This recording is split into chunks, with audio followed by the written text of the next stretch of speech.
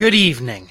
Our top story tonight, Parris Campbell. Parris Campbell is reportedly the new Deebo Samuel. Parris Campbell lining up in the backfield. Parris Campbell being used all over the field by the New York Giants. And once again, we are at a point in the offseason where it's just talk. It's nonsense. There is nothing to be gleaned here. It is just pure overreaction across the NFL, and we'll get to it on Player Profiler today.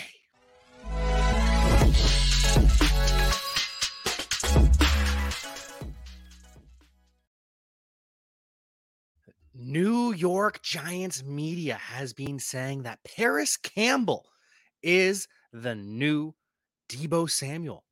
Parris Campbell is the focal point of the offense. He is 15 catches from Daniel Jones throughout mandatory minicamp. That is 4 more than any player. Parris Campbell, he's being used in the slot. He's being used all over the field. He's being used in the backfield. He's new Deebo Samuel. Parris Campbell is going to be a huge part of the New York Giants offense if you listen to beat reporters. Bruh, Jalen Hyatt taking this man's job. That's all. Nope. Not even a little bit. They don't even play remotely the same position. Jalen Hyatt is a stretch Z. Parris Campbell is a slot gadget player. So, nope, that is incorrect. Factually inaccurate.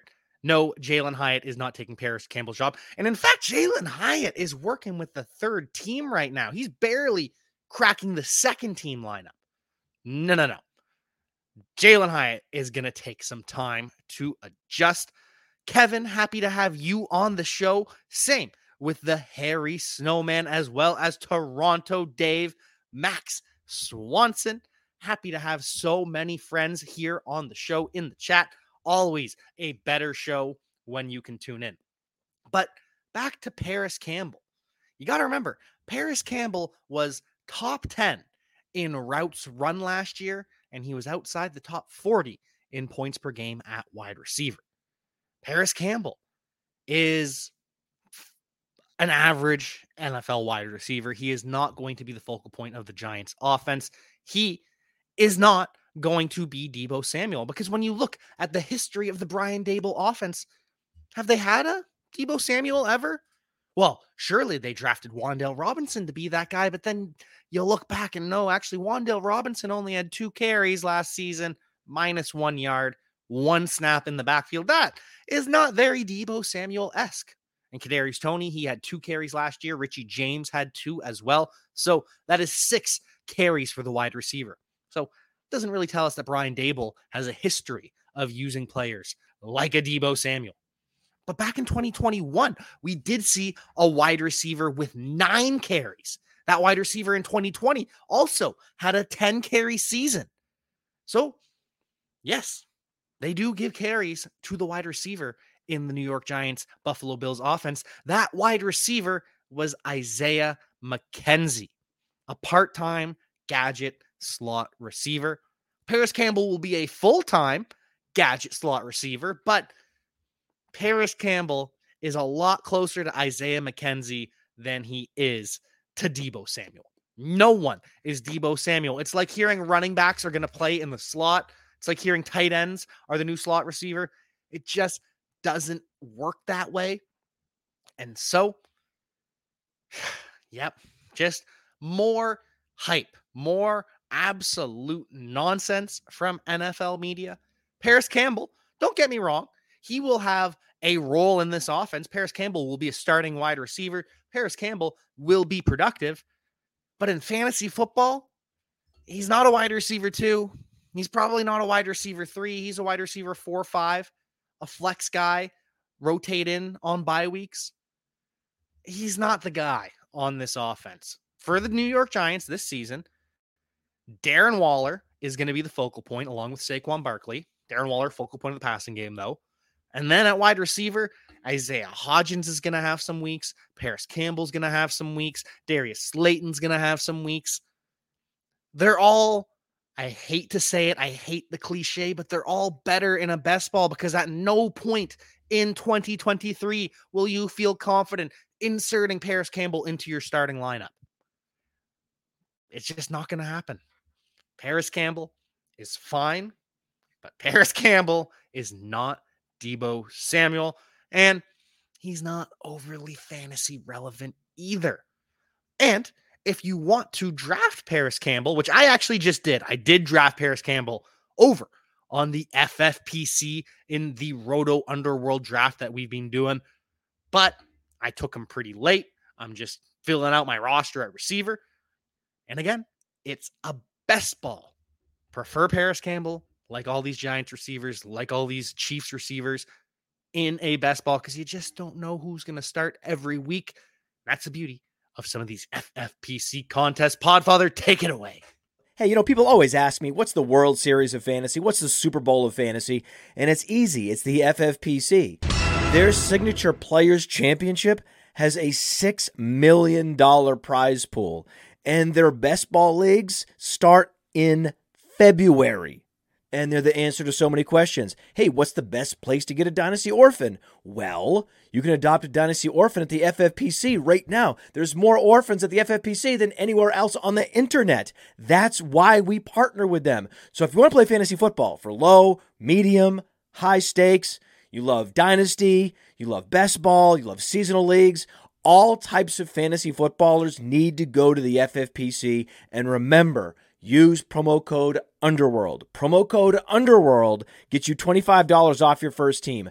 Promo code Underworld, $25 off your first team, no matter what the format is, at the FFPC.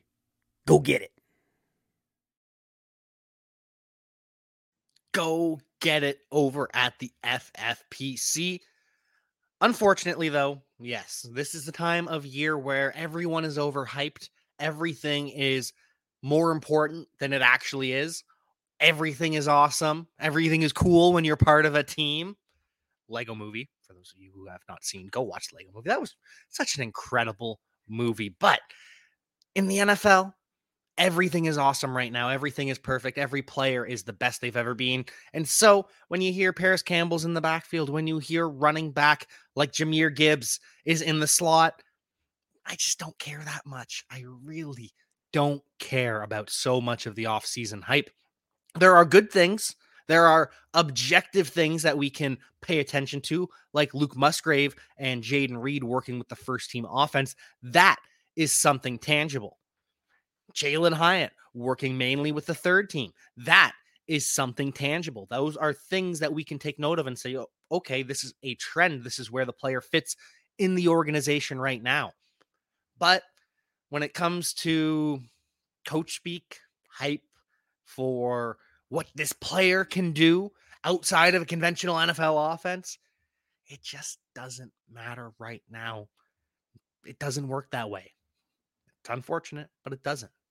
How the NFL does work is that Mike Evans will get 1,000 yards every season, and Mike Evans is going to get a new contract in short order, it sounds like. Mike Evans currently the 17th paid wide receiver in the NFL at $16.5 million. He is looking for a pay increase.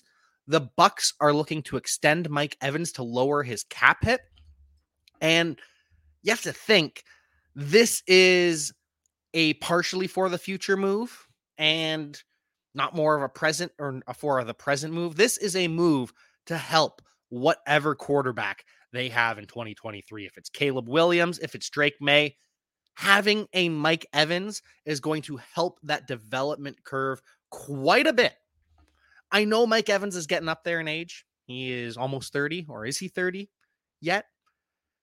Either way, he's getting up there. At some point, Mike Evans will start to decline. But for now, when you are the Tampa Bay Buccaneers, you are a rebuilding roster that will push the reset button at quarterback next year. It's really not a bad thing to extend your playmakers. I thought heading into the season, it wouldn't be a bad idea to trade Mike Evans, get as much as you can for this full rebuild tank. But if you're not going in that direction, if you are unwilling to trade Mike Evans, then giving him an extension makes sense. Tying him to Caleb Williams, tying him to Drake May whatever quarterback it is, having Mike Evans makes your transition to the NFL a hell of a lot easier. He's just going for 1,000 yards every single season. He and Chris Godwin will continue to play off each other with a new era once Baker Mayfield and or Kyle Trask inevitably flame out. But the Bucs are making some other moves as well. The Tampa Bay Buccaneers have done some contract shuffling with two rookies. Tristan Wirfs, their right tackle, or actually, he's their left tackle now. Tristan Wirfs is moving to left tackle. At right tackle, it will be last year's left guard, Luke Goedeke. All sorts of movement on the Tampa Bay Buccaneers offensive line. They've got Matt Filer from the Chargers now at left guard. This is a degraded offensive line. It has gotten worse. Moving Tristan Wirfs, an all-pro, from right tackle to left tackle isn't actually a good thing because there's a change in footwork. I'm not saying Tristan Wirfs is going to fail by any means. I'm not saying this won't work out, but it doesn't matter left tackle versus right tackle. Tristan Wirfs is an all-pro right tackle. He has mastered that position, the footwork, the muscle memory, all of that is just perfect.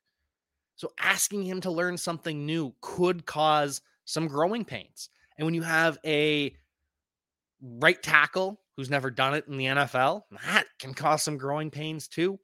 Yes, as the Harry Snowman says, Tristan Wirfs is so good. I have no doubt that over time, he will learn left tackle and he will absolutely dominate. But just saying, it's a little bit of a change. And the Bucs have added 3 voidable years to Tristan Wirfs' contract. Obviously, they picked up his 5th-year option. So now his contract goes for this year, next year, the year after. I think he's here for 3 years, and then he's got 3 more years after that.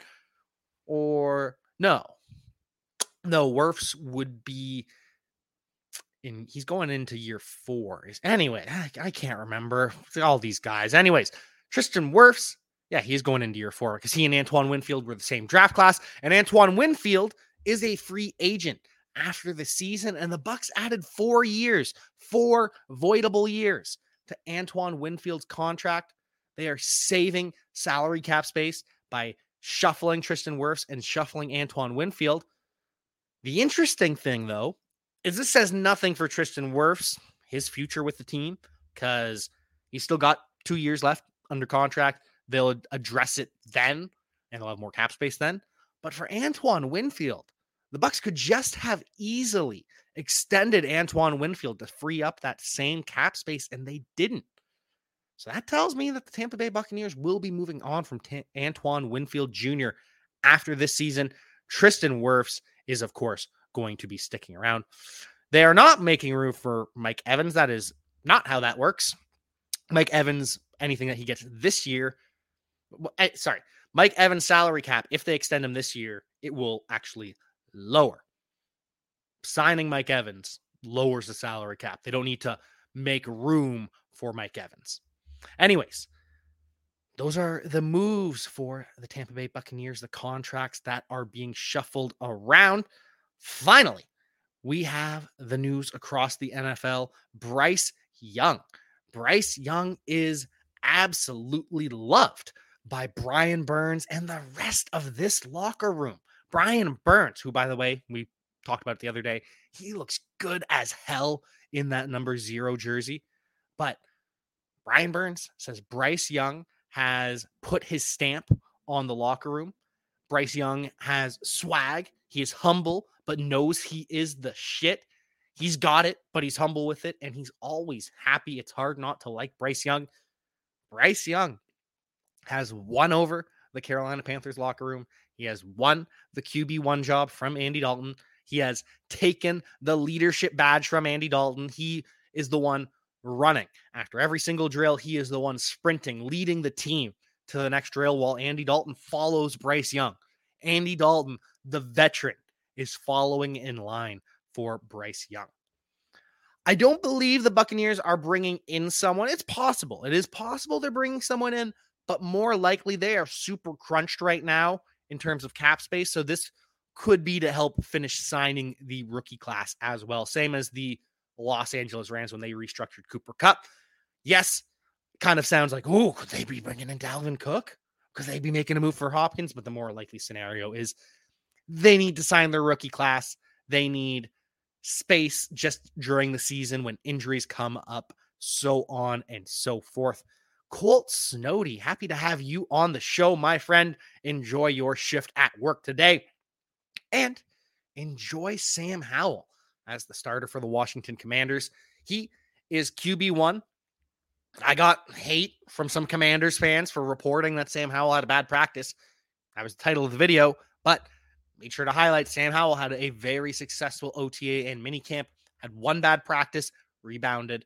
Ron Rivera is happy what he has seen from Sam Howell. He will enter camp as QB1. Jacoby Brissett still competing to become QB1 as well, but this is Sam Howell's job to lose at this point. And for the Cowboys, the running back 2 job is Malik Davis's to lose. Ronald Jones is the RB3, which is fine. The Cowboys are probably going to bring in a third running back. They're probably not going to have Ronald Jones in that high priority of a role. I won't be shocked if Malik Davis actually is their RB2. It really seems as though they like him. Really seems as though the Cowboys have faith in Malik Davis. So maybe they bring in Kareem Hunt to be the RB3 or slash RB2 if Malik Davis fails. Because I can't see them bringing back Zeke at this point. I think they want to see what they have in Malik Davis. Can't see them going for Dalvin Cook for that same reason. Leonard Fournette, same reason.